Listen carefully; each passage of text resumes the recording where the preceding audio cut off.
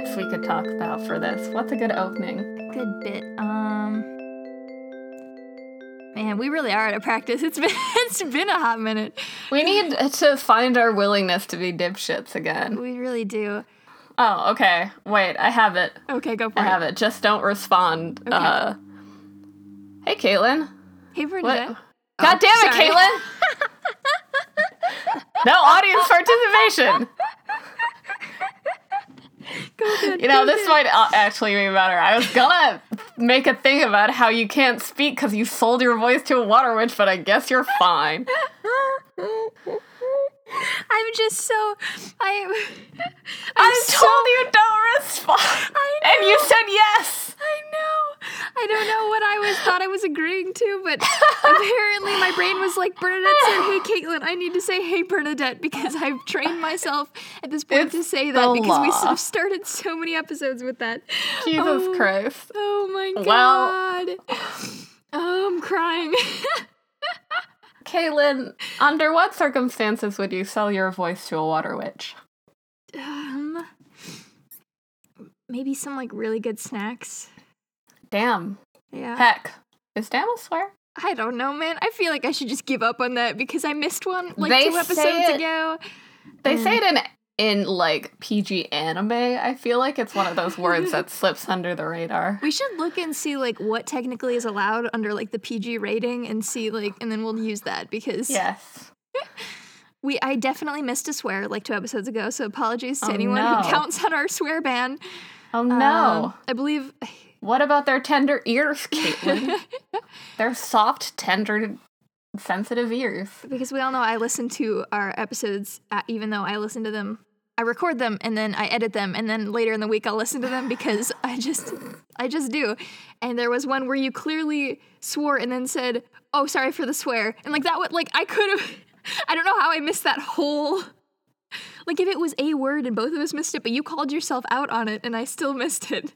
Well, look at it this way. If this is anything to go on, it's only gonna get better from here. Only where to go is up. We're at the bottom of a hill, gotta start hiking. Yeah, we're just a little rusty, I think. Yep. We haven't recorded since Aliens 1. Oh, Lord. Because let's not talk about that. Oh, yeah, sorry, everyone. I was real sick.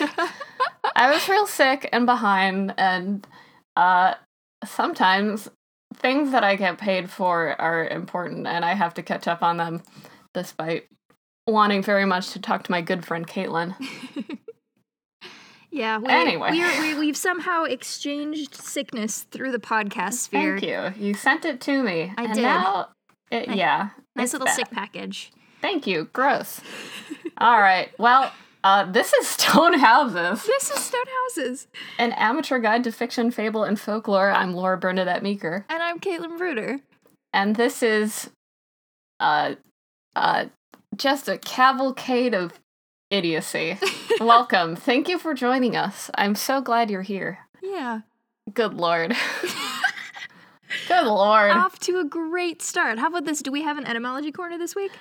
Oh boy, do we have an etymology corner this week. Nice. First, I want to tell you about how... So we're talking about Rusalka. There's some disagreement, it seems like, between people saying Rusalka or Rusalka. But, I mean, I'm going to say Rusalka, because that's easy for me to remember. You may be interested to know that the etymology of the word Rusalka is a question of hot debate in r/etymology. Ooh. And I think it's only right to read this exchange so we get to hear from everyone involved. Oh, good. So user Remierk, Remierk, posted, is the etymology of the Russian mermaid Rusalka related to the Rus? If so, what is the connection between the creature and the people? The top answer, and I'd like to point out that none of the answers on this thread are upvoted or downvoted, so... Just pre-neutral, across the board. Sweetophone says, the name of the similar Roman festival Rosalia was loaned as Rusalia into Slavic. The Rusalki were originally spirits associated with the cult of Anthesteria. What? Which is... a kind of like a Athenian festival that held over once the Holy Roman Empire kind of transitioned religiously. And the original poster seems to have taken that as correct, but underneath that, someone whose name they have deleted their account from this website says, doubtful. Rus is from Finnish ruotsi, meaning Swedes, Sweden, itself meaning rowers. The phonetic resemblance is not to be trusted here, since rose in Slavic languages comes from Latin. Semantics-wise, there is no link between the people and the name. So alas, Swedophone, your etymology is false. Oh! Poliscalan 2 says, no, you are wrong. Ruotsi is from Rus, not the other way around. Rus did not refer to all Swedes, but to the people named Roslagen. Compare this to the construction to e.g. the Danelaw. The Swedish region in the upland was not named by Finns. And why would Slavs in modern Ukraine ask the Finns what the colonists from Roslagen called themselves? Endless repeat comments. According to Wikipedia, the prevailing theory is that Rus and Ruotsi are both derived from the Old Norse term, not one from the other. Wiktionary seems to say something different, though. The deleted person says, a further and more precise answer was given by my endless repeat. If you wish, I can give you a long-winded answer to this in significantly more detail. This keeps going. Poliscalan says, well, since the people of Roslagen spoke Old East Norse, and the Finns didn't even speak an Indo-European language, it was obviously a loan word, most likely from the people of Roslagen. Not sure what the objection is. Deleted links to a article on Finnish, and Poliscalan 2 says, yep, and then quotes, from archaic Ruotsi, Swede, from the Old Swedish rot related to rowing, in related to Old Norse Roslandi, land of rowing. Older name of Roslagen, where the Finns and Swedes first met. And it goes on for a bit. Oh my Though God. I'm skeptical of the statement that Finns and Swedes first met in Roslagen. The people of Roslagen weren't really Swedes at the time, and I don't really have anything to support this, but my gut feeling tells me that the Finns and the Swedes first met in modern-day Finland. Deleted says, I can only work within the boundaries of linguistics, not social ethnology. As you can see, the word Russian stems from the Russian word for Swedes. Yes, the word is IE in origin. No, it's not an endemic Finnish word, but it is Finnish. And as you can see, the Russian word, Pluskin says, no, I can't see that. Nothing in your link supports this claim. And then the last comment on the article is from Deleted. We established that the term Sweden comes from the term for Roslagen. We also know that the name Russian is an exonym. Exonym being, I think, a word given to something by outsider people like us for... Oh, yeah. Yeah, for lots of things. It is known that it came from the Varangian traders and the princes that came to lord over Kiev Rus. Rus is held to be the Finnish term for Swedes, as linked here. And then there's no more comment. Oh my God. I can only assume that it was a heated debate, but... What a fun debate. I feel like we now need a new corner in our tiny stone house that is where we can... Linguistic fights? Yeah, people fighting about origins of folklore on the internet. Because, I mean, maybe it's not that funny, but I thought that was hysterical. I thought it was hilarious. There's nothing in that link. Supports your point. The internet is full of storms of emotions and people who have opinions on things. I'm excited. There are some really good threads on here. I like linguist fights. Yeah, it's very good. Give me more of them. Yeah. So that is all to say that I don't know, but apparently Deleted and Swedophone have some strong opinions on it. Have some thoughts. What a good... I was about to say what a good website, and then I remembered that I was talking about Reddit. What a good thread that I enjoyed reading. Oh, fun.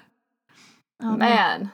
Before we get too far into it, I do want to say thank you to Jerica, who suggested this topic to us. Jerica! My dear friend, who I will do my best to keep alive in our D&D campaign. She's died like 2 times. It's a problem. Oh, no. I was gonna say it it's at the not her beginning fault. when we first announced the topic, but we were a little bit all over the place when we started. I just remembered now, so there you go. Anyway, Rusalka are a lot of the things that you find on them basically points back to mermaids, as if to say, Yeah. this is just Russian-flavored mermaids, which I'm cool with. Yeah. But they have their own interesting stories. What have you got, my friend? Well, Pal? just as our generic overview, just to give you some context for what we're about to be talking about for the next hour or so. Basically, originating, as you heard, very hotly debated, Slavic, generally in Slavic folklore. I did see that the plural was Rusalki. Is that something? Yeah, it's kind of fun. I don't know. I think that's fun. It's Would be fun to say Rusalkas. Yeah, Rusalkas. Not good for me with my lisp, but Rusalki. We'll make it. We'll make it in the end. In general, like we said, they kind of relate back to mermaids, so kind of have that visual. They're a female entity who are kind of depicted as like hateful and angry and malevolent towards humanity, and they're associated with water. Not always in the water, though, but, you know, there's a lot of different origins. There are some that say it came from, like, Slavic paganism, where at that point they were thought that maybe they were benevolent spirits, and then, as we have talked about many a time, Christianity likes to make things evil. But yeah, frequently resembled to the concept of a mermaid, etc., things like that. She usually appears in the shape of just a gorgeous, beautiful woman, as a lot of female women in folklore do. At first, they used to be described with like these greenish, bluish hair and eyes, like almost like forest nymphy, and then later their hair was depicted as like bright red. And Whoa. also kind of funny, like we said, when they become evil, which is when their hair turned red in folklore, because red is associated with hell and also I have with sin. So a sudden sense memory of romantic era, gosh, what is the term? I want to say literary illustrators, but there are so many pictures of red-haired women in water, and I realize that some of them are of Ophelia, but now I'm having a memory of just, it must be Rusalka or something similar, because I'm envisioning a painting with 3 red-headed women in water. Yeah, I think that's just like a common thing because like if you think of a lot of women in water based folklore, like sirens, mermaids, like the Rusalka, often are associated with killing men. And if the case with this, like what I found here, that the color red is the color of sin or the color of like hell, it would kind of make sense that was so heavily associated with that, because they were these man-eating women kind of a thing, which is very funny that was like the direction that Disney took for The Little Mermaid, because if they had done like research into that was the reason why they were considered or depicted with red hair. It's just kind of funny. But not that a 10-year-old watching The Little Mermaid would be aware of that, but it's just kind of funny. I'm into it. Yeah. So the Rusalki versus mermaids, a Rusalka is usually has feet and legs, so like not mermaids, very much not mermaids, even though every single thing I come up with says, just look at mermaids. I'm like, but they're different. They have feet and legs rather than like the fishtail. They live in usually rivers or lakes instead of like oceans and seas like mermaids. They come out many times a year, usually, specifically actually in the summer, and they like to run around and dance in the woods. They're also associated with woodland life as well as water, but kind of heavily now. I think later myths kind of associate them way more with water. Yeah, I mean, I think water's more fun. Yeah. It can be spookier, I think. Like, I don't know, drowning's scary. Yeah, I've also returned to say I was definitely thinking of a waterhouse painting. It might just be called a mermaid, but maybe. Yeah, I mean, they're all pretty cute. I feel like the idea of like when seaweed grabs you, you're like, oh, there's something down there. Yeah. I'm dying. I'm dead. I'm going to die. I am afraid of being in the water. Oh, so. Yeah, I actually love, like, open lake swimming, but Caitlin does not enjoy it. I enjoy being near water, like, but being, like, swimming sometimes freaks me out. the ocean is scary, and That's so fair. I think the ocean is kind of scary. I think it's beautiful, and I love sea life, and we need to protect our oceans, but don't put me in the ocean, please. There are fish that are scary and bigger than me and could eat me. Oh, man. Let's go to the ocean. That's my take on that. Let's go to a lake. I like lakes. I'll stick my feet in, but like a whole body in the ocean. There's just other things that live there, and I am intruding, and I don't know if I want to be there. That's fair. I've been stung by a jellyfish. I don't know if we've talked about that on the podcast before, but I have been stung by a jellyfish while I was snorkeling out in like 30 feet of water. Stung by a jellyfish, bullied by a horse. Yeah, I've got some fun ones. Nature doesn't like me very much, apparently. Yeah, that's all right. I mean, I'm gonna go jump in a lake after this, and it'll be fun. It's and so my cold good friends will be there. Yeah, it's second winter right now, Bernadette. We're having second winter here in the Midwest, and it's terrible. 2 days ago, it was like 70 degrees, and I could wear a t-shirt and shorts if I wanted to, and the sun was out. There was no snow. There was some green starting to show, and then now there's like 2 feet of snow out everywhere, and it's cold, and everything's melting, but there's still snow everywhere. This is making me sad. Let's talk about this fake mermaid lady and how much I love her. Yeah. Originally, like I said, was originally kind of used within like pagan Slavic people. They linked the Rusalka with fertility. So she was kind of this like bringer of life at first. She came out of the water in the spring to give moisture to the fields and help nurture crops and like grow plants and bring life back. Like they were the bringer of spring, bringer of life. However, a lot of legends and a lot of like the immediate thing that you're going to see when you look them up talks about how they're like ghosts of drowned women, brides who were killed before their wedding day, deceived lovers, or people who killed themselves. Like it's really like it started out with such this like wholesome, like very springy, life-giving thing, and now it's a haunted ghoul who is out for blood. Like it's really interesting the shift in view of this creature. I mean, if it is any way vaguely sexual, it must be bad. Of course, or pagan, if it's just or if just a woman or pagan or especially both, Christianity says they're evil. Well. Just making myself sad again. Yeah. You know what? Guess what? These things are awesome, and we're gonna bring them back as a thing that everyone loves and isn't bad. Mm-hmm. Unfortunately, the turn in their lore kind of shifted around the 19th century, and at this point they are dangerous and unquiet, and they're unable to rest, and they're associated with an unclean spirit.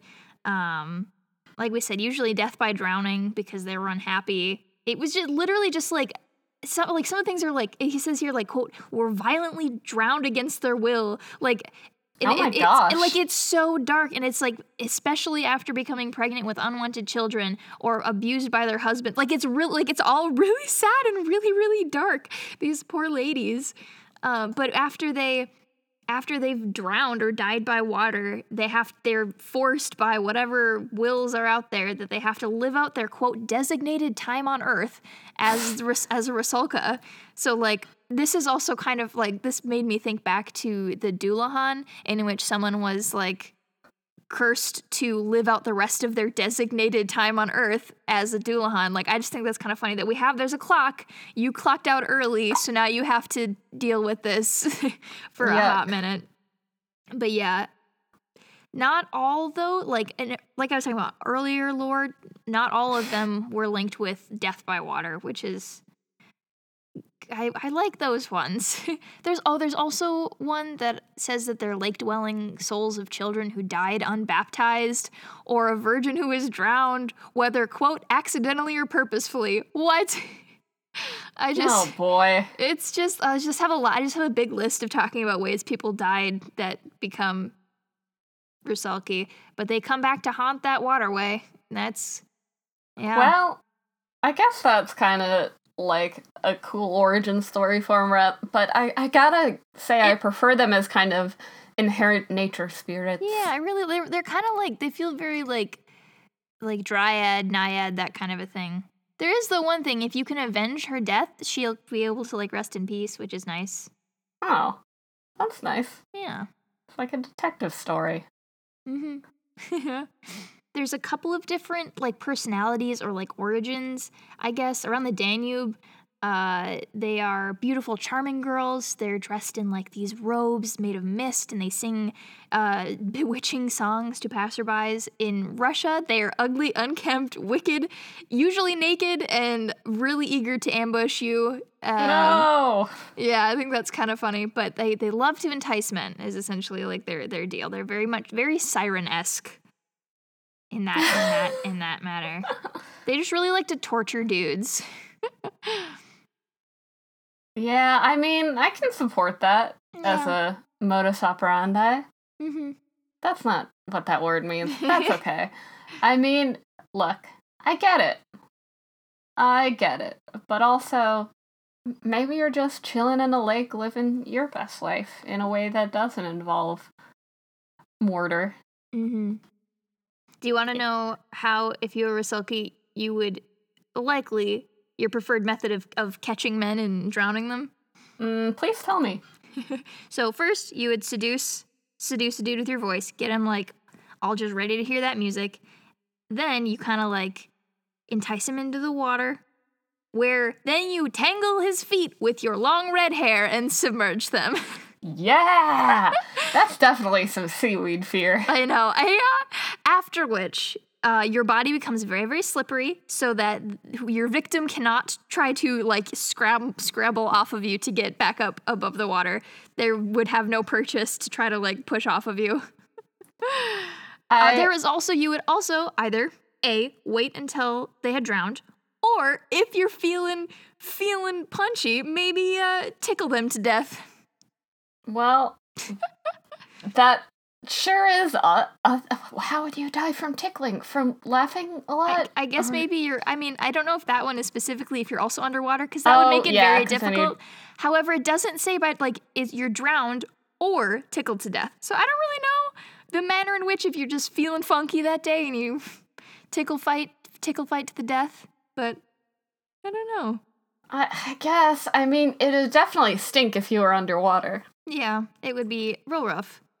I feel like because this is tangentially related, I can mention one time in a D&D game, I think it was a one-shot, y'all encountered sirens, and it basically became a struggle of determining who at the table was attracted to female-presenting things, and it ended up just boning most of the party. Yeah, well, also because my character had no wisdom, and I failed every single wisdom saving throw, and I just wanted to hit something. My big dumb fighter who had no intelligence and no wisdom, because I couldn't break out of their thing, so I was just like, yeah, I'm gonna drown myself. Like, that was very dumb. Toya said, yes, please. Yes, please. Oh my god, that was fun. That was fun. Yeah. I forgot we encountered them. I always think back to, like, our campaign, but we did in a one-shot encounter these guys, or something similar. And another memorable moment from that small one-shot was y'all using spider climb to cross a gap, and the caster dropping the spell on accident, sending and then Toya me just going spiraling into a spike pit. That was fun. That was fun. That was really fun. Hey, I love D&D. Me too. Have we mentioned that on this show? Have we ever mentioned how much we love D&D? I love roleplay games. They're fun. Yeah, me too. All right. Well, we have a topic to come back to. I'm sorry. I'm here on, like, the detour train. That's not a phrase. It is now. Trains don't detour. That would be interesting if they train could. Tracks. Just hop off and keep going. Mm-hmm. Well, boy, I have some stuff to talk about. Please and by go some for it. stuff, I mean Antonin Dvorak and his opera, which... Dvorak? Dvorak? He's Czech, right? Yeah. I believe it then it would be Dvorak. But all the things say it's Dvorak. Huh. I just know a couple Dvoraks in my town. Oh yeah. Little Prague. No, apparently he is Dvorak or Dvorak. Dvorak. And I'm very sorry for all of the people who are very much into operas and classical music. I'm doing my best. He vaguely looks like the guy who played Peter in Warehouse 13, but with a full beard and kind of a perpetual worried expression. Yes. And here's some quick bio information, because I don't know anything about composers.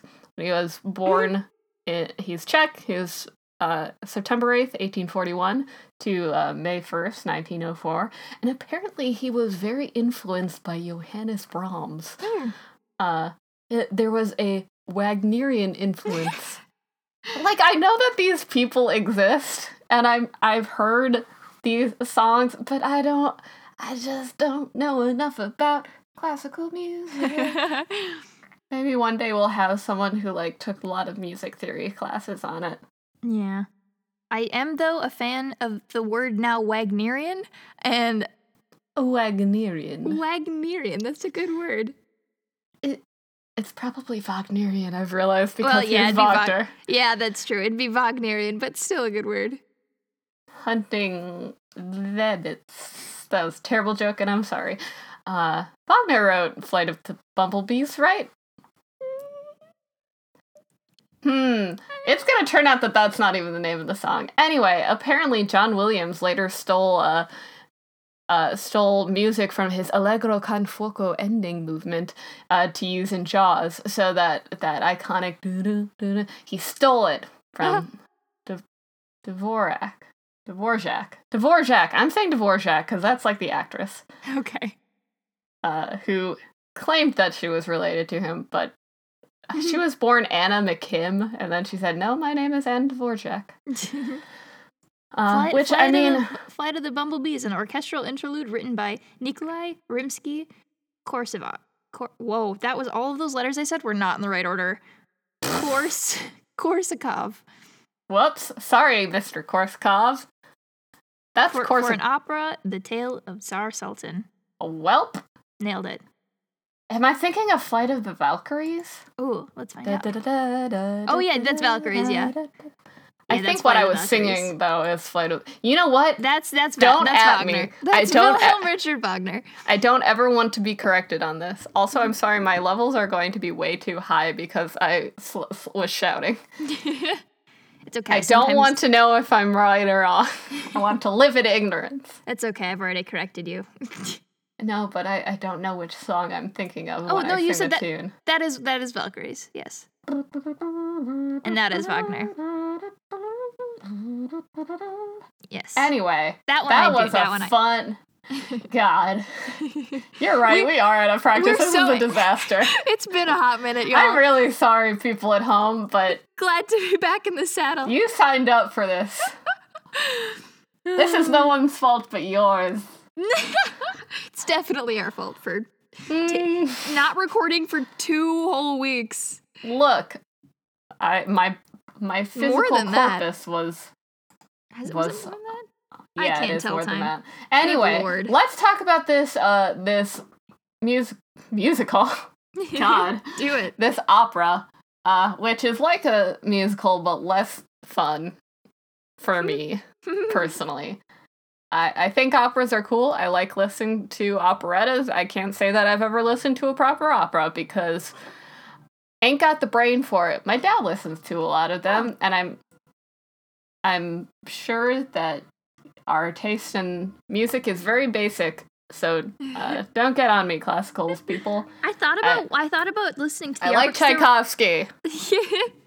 I thought about listening or watching, because there are a lot of clips online of this opera, and I was going to watch some, and definitely had the time, but I never got around to it, so I would like to be educated on it. What you got?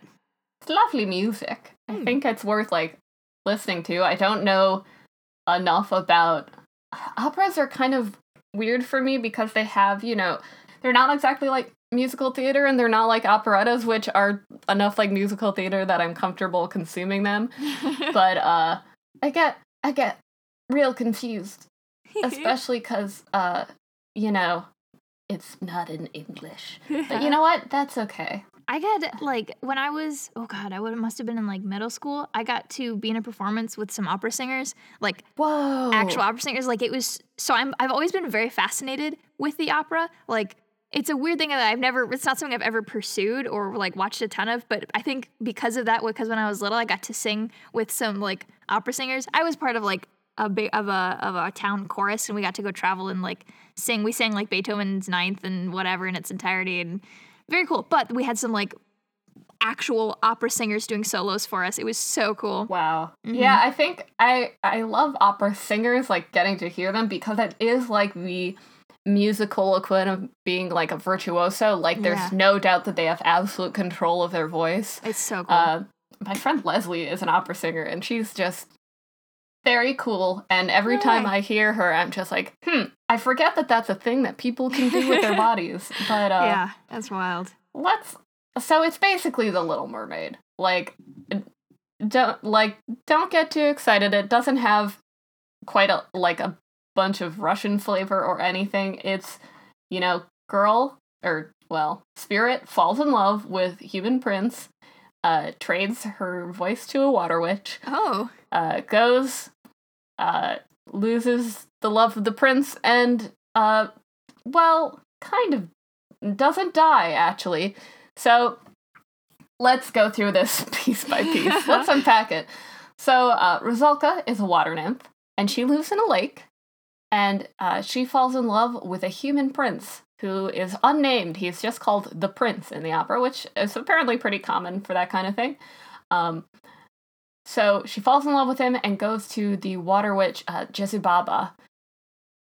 She's just a normal witch, possibly. Some of them say that she's, like, some of them cast her. I think people sometimes reflavor it in modern interpretations, where sometimes she's more like a witch doing her own thing. Sometimes she, like, just how Rusalka has a mermaid tail in most productions, or at least from the photos I saw, which is counter to what we were talking about with Rusalka as having human feet, which would make this whole thing less of a problem, but it doesn't work that way. So anyway, Jezubaba says, hey, you give up your voice, which is a bad thing to do in a musical performance. And she does, which stinks. Anyway, the prince is originally charmed because she's real cute, but gets bored with her because she doesn't talk, and instead falls in love with, worth saying, the distinctly evil foreign princess. Not just, like, another interesting lady. Evil. Like, manipulative. I think one of the things I watched her song, an interesting thing that I think happens often in opera, I couldn't say how common this is, but Rusalka in her songs is like a soprano, and then the evil princess is more of like a mezzo-soprano, which reminds me of in a lot of shows, like in Grey Comet, you have kind of the contrast between a soprano dichotomy, and yeah, which, I mean, it's not a bad trope, but I liked her song. The sad thing is that the prince don't like her, and Rusalka's dad curses the prince because he stinks, and Rusalka, realizing that her love has fallen in love with someone else, goes to the lake and tries to find out how she can become a human, and Jezubaba says, yeah, sure, of course you can, you just have to stab him. Yes. And she says, no, but I love him. And Jezubaba's like, okay, you do you. You do that. Anyway, as a result, rather than either staying as a human or, say, anything else, just becoming a normal water spirit becomes a demon of death. So, like, the murdery Rusalka. Anyway, Prince, cursed by her dad, comes and seeks her out, and he's like, oh, I'm so sad that I'm sorry that I chose other evil lady over you, person I haven't had a conversation with. And then he meets Rusalka and wants her to kiss him and put him to death because he's real sick. And she's like, all right, and then they sing a duet, and then they kiss, and then he dies, and Rusalka becomes a vengeful spirit of death. And that's all to say that it's kind of a bummer, but it's one of those things where it's like, oh, it's a beautiful bummer. No one says that. And one thing I thought was interesting is, in researching this, a review for the play from the Glyndebourne. I'm saying a lot. God, it's been forever. I'm sorry. Glyndebourne Festival. The Glyndebourne Festival. I believe this was written by Ana Maria Martinez. Nope, that's the name of the lady who plays Rusalka. There's not a byline on this. I'm looking really hard for it. The point is that the author opens with a 5-paragraph metaphor for a 5-paragraph thing comparing Lord of the Rings adaptation to Rusalka from the myth, which is to say, when novelist J.R.R. Tolkien's trilogy, The Lord of the Rings, became a trio of this is from 2009, the films added an element of the plotline that Tolkien basically ignored: romance. So it's basically talking about how they added in romance from, boring old water nymph. I don't really get why they have to point out the adaptation point. Like, Hans Christian Andersen, the stuff it's based on has romance in it. Maybe they just really love Lord of the Rings and they were like, yeah, I'll write this review of the play, but you have to let me talk about Lord of the Rings in the intro. That's how you hook people, is you make an extended metaphor about Arwen and Aragorn. There you go. Yeah, so bummer. In this version, this is the one I was talking about. She's got a mermaid tail when she's a water spirit. Her dad is kind of like covered in barnacles, which made me think of you. Yeah. Kind of a weird bit is one of the photos they have of the production costumes. Rusalka has a blue headband and a blue dress, and I realized that it doesn't have to be a reference to the Disney film, but my brain is so inundated with their content that it was like, like that. And God, welcome to the kingdom of Disney. In other news, let's enjoy the monopoly under our righteous overlords and his mousiness. God.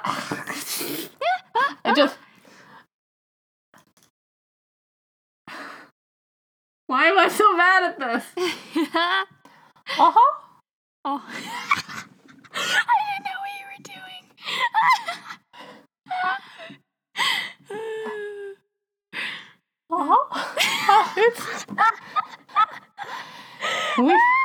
We've assumed a media monopoly.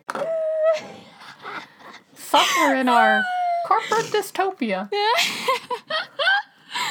Riku? Oh my Open God. the door to darkness. Oh my God. I spent the entirety of our playthrough of Kingdom Hearts 3 trying really hard to do a Donald Duck impression, and I just can't. Oh man. Oh my God. We're a professional show.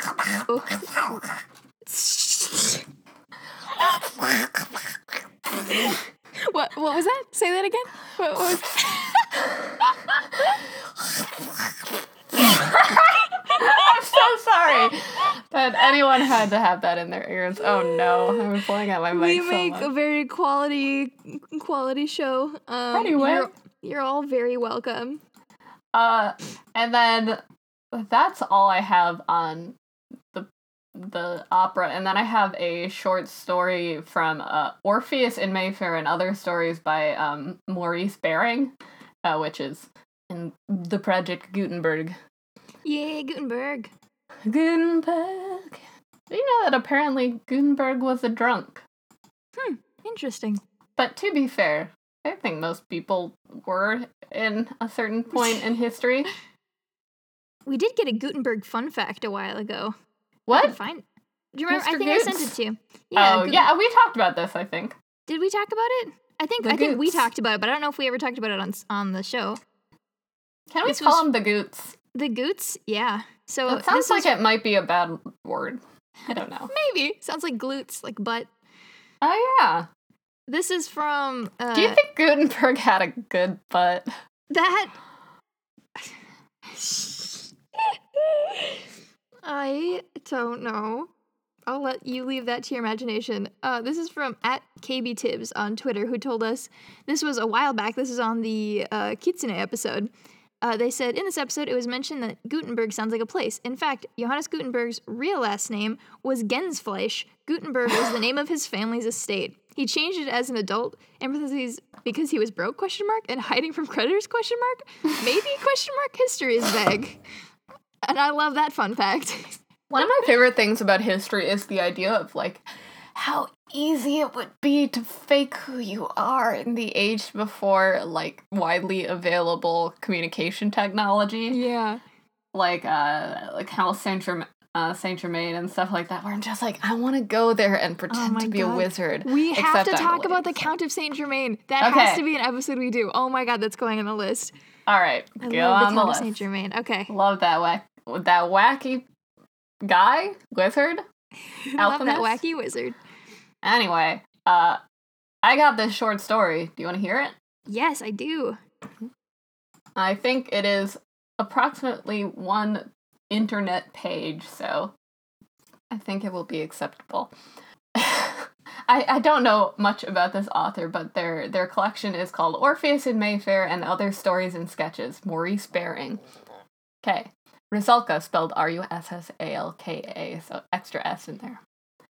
Peter, or Petrushka, which was the name he was known by, was the carpenter's mate. His hair was like light straw, and his eyes were mild and blue. He was good at his trade, a quiet and sober youth. Thoughtful, too, for he knew how to read, and had read several books when he was still a boy.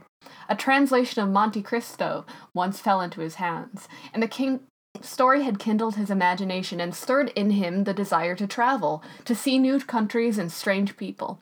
He had made up his mind to leave the village and try his luck in one of the big towns when, before he was 18, something happened to him that entirely changed the colors of his thoughts and the range of his desires. It was an ordinary experience, though. He fell in love. He fell in love with Tatiana, who worked at the starch factory.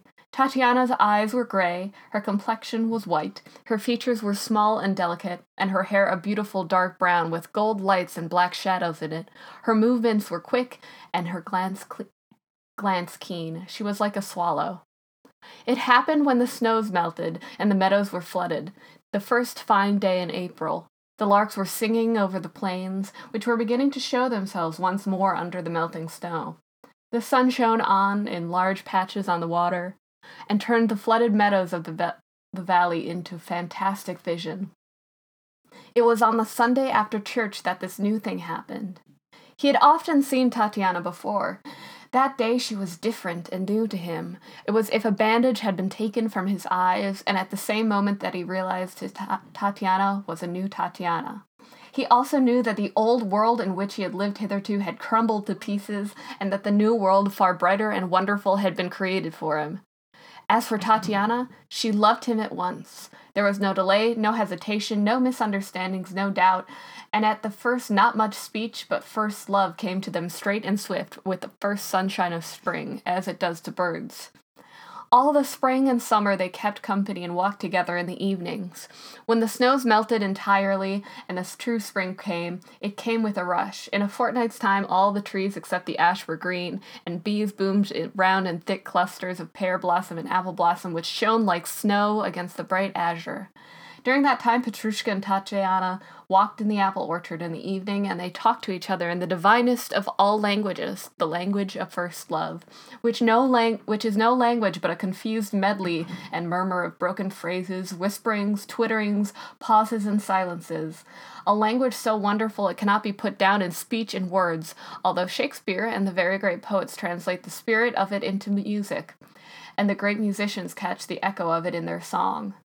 Then, a fortnight later, when the woods were carpeted in thick, with lilies of the valley, Petrushka and Tatiana walked in the woods and picked the last white violets, and later again they sought the alleys of the landlord's property, where the lilac bushes were a mass of blossom and fragrance, and there they listened to the nightingale, the bird of spring. Then came the summer, the fragrance of the bean fields, the ripening of corn, and the wonderful long twilights, and July, when the corn, tall and ripe and stiff, changed into plains of vast, rippling oceans of gold. After the harvest, at the very beginning of autumn, they were to be married. There had been a slight difficulty about money. Tatiana's father had insisted that Petrushka should produce a certain not very large sum, but the difficulty had been overcome and the money had been found. There were no more obstacles, everything was smooth and settled.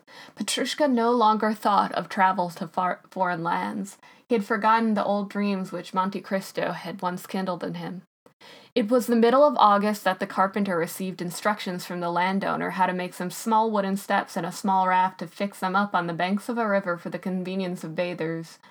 It did not take the carpenter and Petrushka long to make these things, and one afternoon Petrushka drove down to the river to fix them in their place. The river was broad, and the banks were wooded with willow trees, and the undergrowth was thick, for the woods reached to the river bank, which was flat, but which ended sheer above the water over a slope of mud and roots, so that a bather needed steps, or a raft, or a springboard, so as to dive and enter the water with comfort. Petrushka puts the steps in their place, which was where the wood ended, and made fast the floating raft to them. Not far from the bank the ground was marshy, and the spot was suspected by some people of being haunted by malaria. It was a still, sultry day. The river was like oil, the sky clouded and not entirely over-clouded, and among the high banks of gray cloud there were patches of blue. When Petrushka had finished the job, he sat on the wooden steps, rolling some tobacco into a primitive cigarette, and contemplated the gray, oily water and the willow trees. It was too late in the year, he thought, to make a bathing place. He dipped his hand in the water. It was cold, but not too cold. In a fortnight's time, it would not be pleasant to bathe. However, people had their whims, and he mused on the scheme of the universe, which ordained that certain people should have whims, and that they should humor those whims whether they liked it or not. Many people, many of his fellow workers, talked of the day and when the universal leveling would take place, when all men could be equal. Petrushka did not much believe in the advent of that day. He was not quite sure he ardently desired it. In any case, he was happy as he was. At that moment he heard two sharp, short sounds, less musical than a pipe, but not so loud or harsh as a scream. He looked up. A kingfisher had flown across the oily water. Petrushka shouted, and the kingfisher was over the water once more and disappeared into the other trees on the other side of the river. Petrushka rolled and lit another cigarette. Presently he heard two sharp sounds once more, and the kingfisher darted across the water, a bit of fish in its beak. It disappeared into the bank of the river on the same side Petrushka was sitting, only further down. "Its nest must be there," said Petrushka, and he remembered that he had heard it said that no one had ever been able to carry off a kingfisher's nest intact. Why should he not be the first person to do so?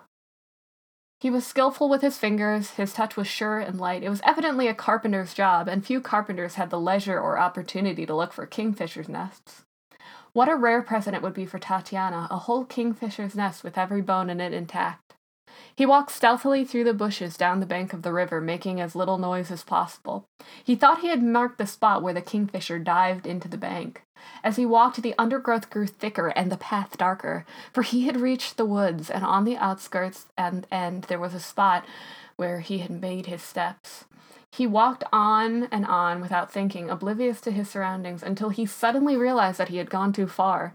Moreover, he must have been walking for some time, for it was getting dark, or was it a thunder shower? The air, too, was unbearably sultry. He stopped and wiped his forehead with a big print handkerchief. It was impossible to reach the bank from the place where he now stood, and he was separated from it by a wide ditch of stagnant water. He therefore retraced his footsteps through the wood. It grew darker and darker. It must be, he thought, the evening deepening, and no storm. All at once he was startled. But he had heard a sound, a high pipe. Was it the kingfisher? He paused and listened.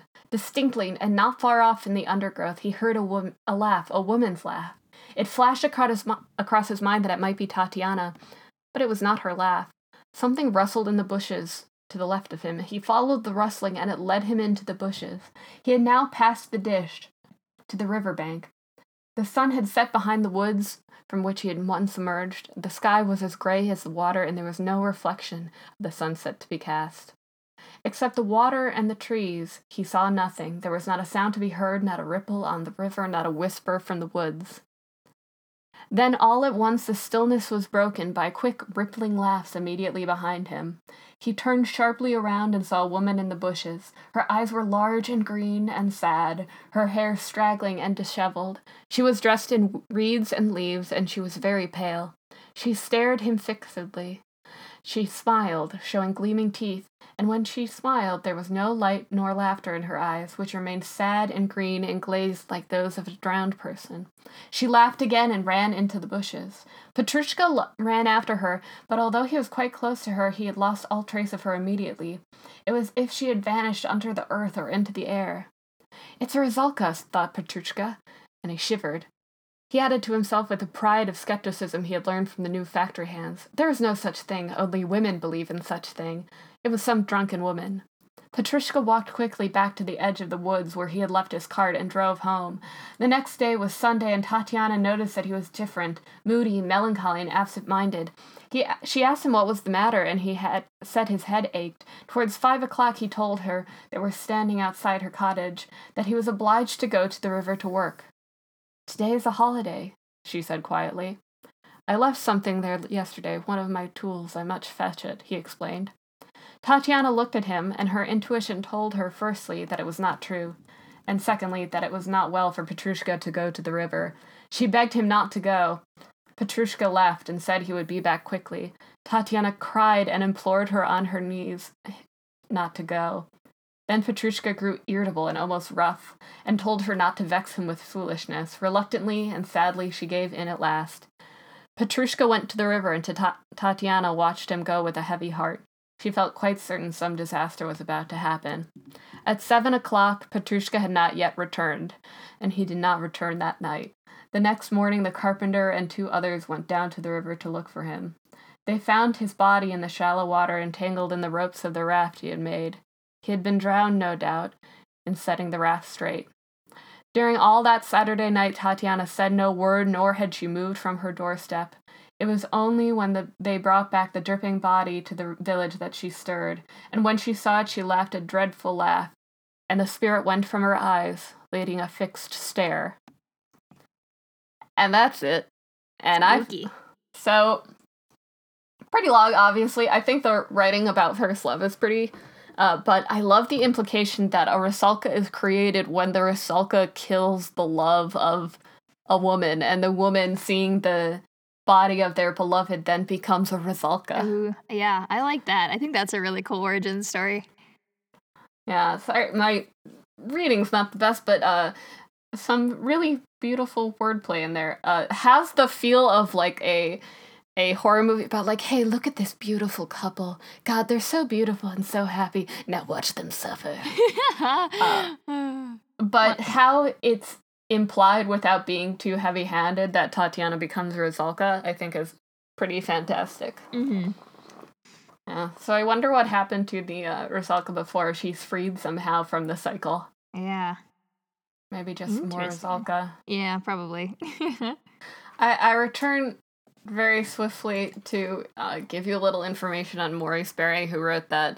Yes, please. You know, English intellectual sounds like he was in the Intelligence Corps in the Royal Air Force, and was apparently like pretty charming and intellectual and kind of upper class, but you know, never know what cruddiness that discovers, but that covers. But you know, handsome dude. Doing his thing, apparently good at it. My favorite part of his Wikipedia page is, he once gave Virginia Woolf a copy of his book, C. She was not impressed, writing in her diary, second-rate art, i.e. C, by Maurice Barry. Within its limits, it is not second-rate, or there is nothing markedly so at first go-off. The limits are proof of its non-existence. He can only do one thing, himself to wit, charming, clean, modest, sensitive Englishman. Outside that radius, it does not carry far or loom much. As all should it be light, sure, proportion, affecting, even, told so in a well-bred manner that nothing is exaggerated, all related proportion. I could read this forever, I said. Elle said one would soon be sick to death of it. Just kind of like, you're just kind of okay. That's rough. I love reading about diary roasts. That's fun. God, Virginia Woolf. Apparently the character, the protagonist of The Men Who Knew Too Much was based on him. Except everyone says the character in the book is kind of charmless and boring, but the guy was apparently pretty interesting. I don't know. It's one of those things where when all you look at is what they wrote, and what other people said, it's hard to get a sense for who they were. But yeah. If you're interested in the writing, I thought it was perfectly serviceable and nice, and Virginia Woolf really slammed on him hard. I can only assume, to be honest, I think Virginia Woolf would probably have some sick burns to say about me, so... Just sick burns. Beautiful lady. Man. We should talk about one of her works at some point. Definitely. So, did you read at all about the Rusalki Week? No. There is a week called Rusalki Week that's at the beginning of the summer where supposedly nymphs are supposed to emerge from the water and like climb into weeping willow and birch trees until nightfall, and they dance and like essentially I'm assuming like fairy ring style into the moonlight, and if you join them you have to dance until you die, and the next week the grass will be thicker, kind of fairy ring style, but they're supposed to be at their most dangerous during the Rusalka Week, which is in early June. I think that's very, very fun. They leave their watery depths and then like play in the woods and in the trees, and it's supposedly strictly forbidden to go swimming during this week because you would get dragged out down to the river floor. There's also a common feature of the celebration of it was ritual banishment and or burial of the Rusalki until at the end of the week. Which remained as entertainment in Russia, Belarus, and Ukraine until the 1930s. Sounds fun. Yeah, very interesting. I have a feeling that Rusalki Week used to be like because what the Rusalki used to be like a fertility festival. Yeah, essentially. You know, something like May Day. Yeah, exactly. But yeah, I don't know. I really love. There's a lot of depictions of them, like they're seen like combing their hair. They've got these white gowns on, long hair, and like wild long hair. I think it's fun. I did read one description of how they keep their hair as, quote, always unbraided and wild, like witches or soon-to-be brides. I thought that was a fun thought on that. These are some things that probably should have gone earlier, but we're all over the place, and y'all are just gonna have to go with us.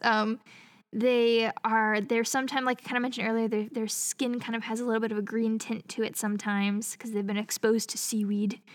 There's some stories where they fall in love with a human man, and of course that doesn't go well because when does that ever go well? As we kind of talked about earlier. She haunts rivers.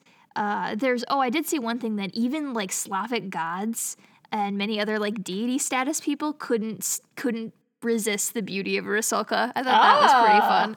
Huge fan of that. We kind of talked about how they're different from mermaids, that there's some fiction like works in which they have legs and feet but can't really stand out of water. They just kind of like pull themselves out and kind of like wriggle around, I guess. Some they can, obviously, because they go and dance. But they go, even if they can't like quite walk, they'll go up and like climb up trees and sing songs and stuff.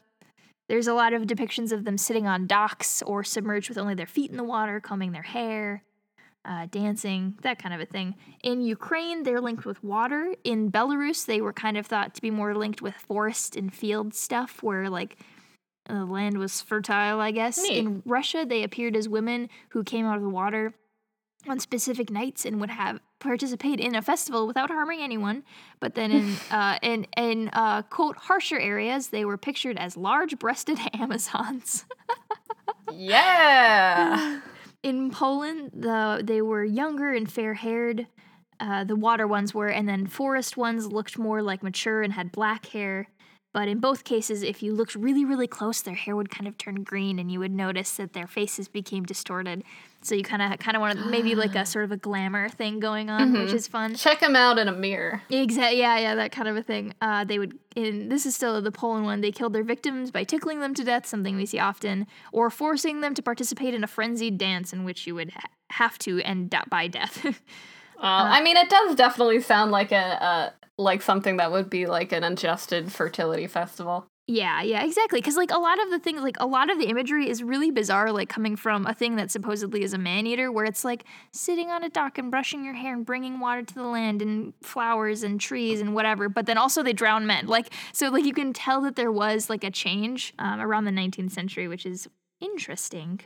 Apart from, like, they kind of threaten people, whatever, they're a danger to society. In some areas, they supposedly cause storms and hail, especially if people who live there are rude to them. Or don't pay respect, which is fun. I enjoy that. Changing the weather because people were mean to you. Some of their powers include shapeshifting, which is interesting. I didn't know that. Yeah, sometimes, like, they're able to kind of in some places, alter their appearance to kind of be the preference of the man they're trying to drown, kind of a thing. So she'll look how he would want her to look, basically. Okay. They could also, though, transform into fish, frogs, and other water animals. And I did see one that they could also turn into horses, so that's fun. Oh, you know what? That sounds a lot like, what are they called? Kelpies? Yeah. Because Kelpies lure people thinking like, oh, what a lovely horse, and then they are carried off into the ocean to drown. Yeah. I mean, and, like, a lot of... I wonder if those are just two conflated myths, or... Maybe. I don't know. There are a lot of... horses are associated a lot with the water, which is very fun, and you wouldn't think it was, but, like, if you think, like, Poseidon, god of the ocean, and also, like, horses. So I'm not too surprised that they are kind of related a little bit. Oh, man. But yeah, that's the end of my fun fact list that I had, kind of my last little scraps of info there at the end.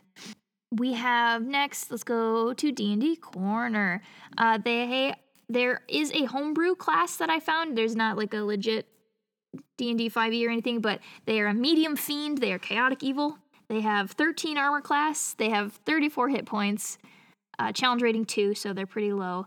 They have, they're called Of the Deep. They are beings made of a soul bound to the waters that drown them. Whoa. Yeah, they take 3d6 necrotic damage for every hour they are out of a wet environment, which is pretty cool. I like that a lot. They're spellcaster at 3rd level. They have a couple druid spells, like Poison Spray, Fog Cloud, Entangle, Hold Burst, and that kind of a thing. They can wrap you up and you take damage for being grappled by them. They've got claws, which is kind of cool. You can be paralyzed if you don't make a constitution saving throw. And they have a really cool reaction that I really like called One with Water. And once per long rest, the Rusalka can return its body to shapeless water and flee from combat so long as there's enough water to travel through. I love that. I really like that a lot. I think that's super cool. But yeah, that's you can find, this is on D&D Beyond homebrew section. You can check that out. If you just search a Rusalka D&D, it should be one of the first things that comes up. Let's jump into Pop Culture Corner. So there's just a ton of stuff called Rusalka. There is a short story by Oris Somov. There's a poem by Mikhail Lermontov. There is an opera by Dargomyshsky. Wow. Dargomyzhsky. Give it a go. Dargomyshsky. Domshky. Gardomshky. That's what I'm going to go with. Sorry to the Russians. There's an unfinished opera titled that. There's the opera we talked about. There is another poem. There's another poem. There's just so much. There's The Merman's Children by Paul Anderson had Rusalka as the lover of one of the main characters in a fantasy novel called the Rusalka Trilogy. The Boathouse by Stephen Gallagher, where Rusalka flees her homeland and attempts to settle in English lakes. The Last Wish, which is a Polish novel from the Witcher series, where the main character encounters a Rusalka that has fallen in love with a cursed man. There's a short film shown in Petrov's paint-on-glass animation techniques, which is kind of cool. To This Water, a short story. The Rusalka Cycle, Songs Between Worlds, a performance piece. and CD Ooh. by the California-based women's vocal group Kitka. Fatima Rusalka, a single by the metal band Elsana. There's a Greek black metal band called Rotting Christ. Their 11th album has a track called Rusalka. The Book of Speculation, a novel, a debut film featuring Rusalka characters in a traveling circus. There's a British independent feature film called Rusalka Pictures. Rusalka, Wild Rushes is a song by the Decemberists. Quest for Glory, Shadow of Darkness, Magic the Gathering has Rusalka. Devil May Cry 4.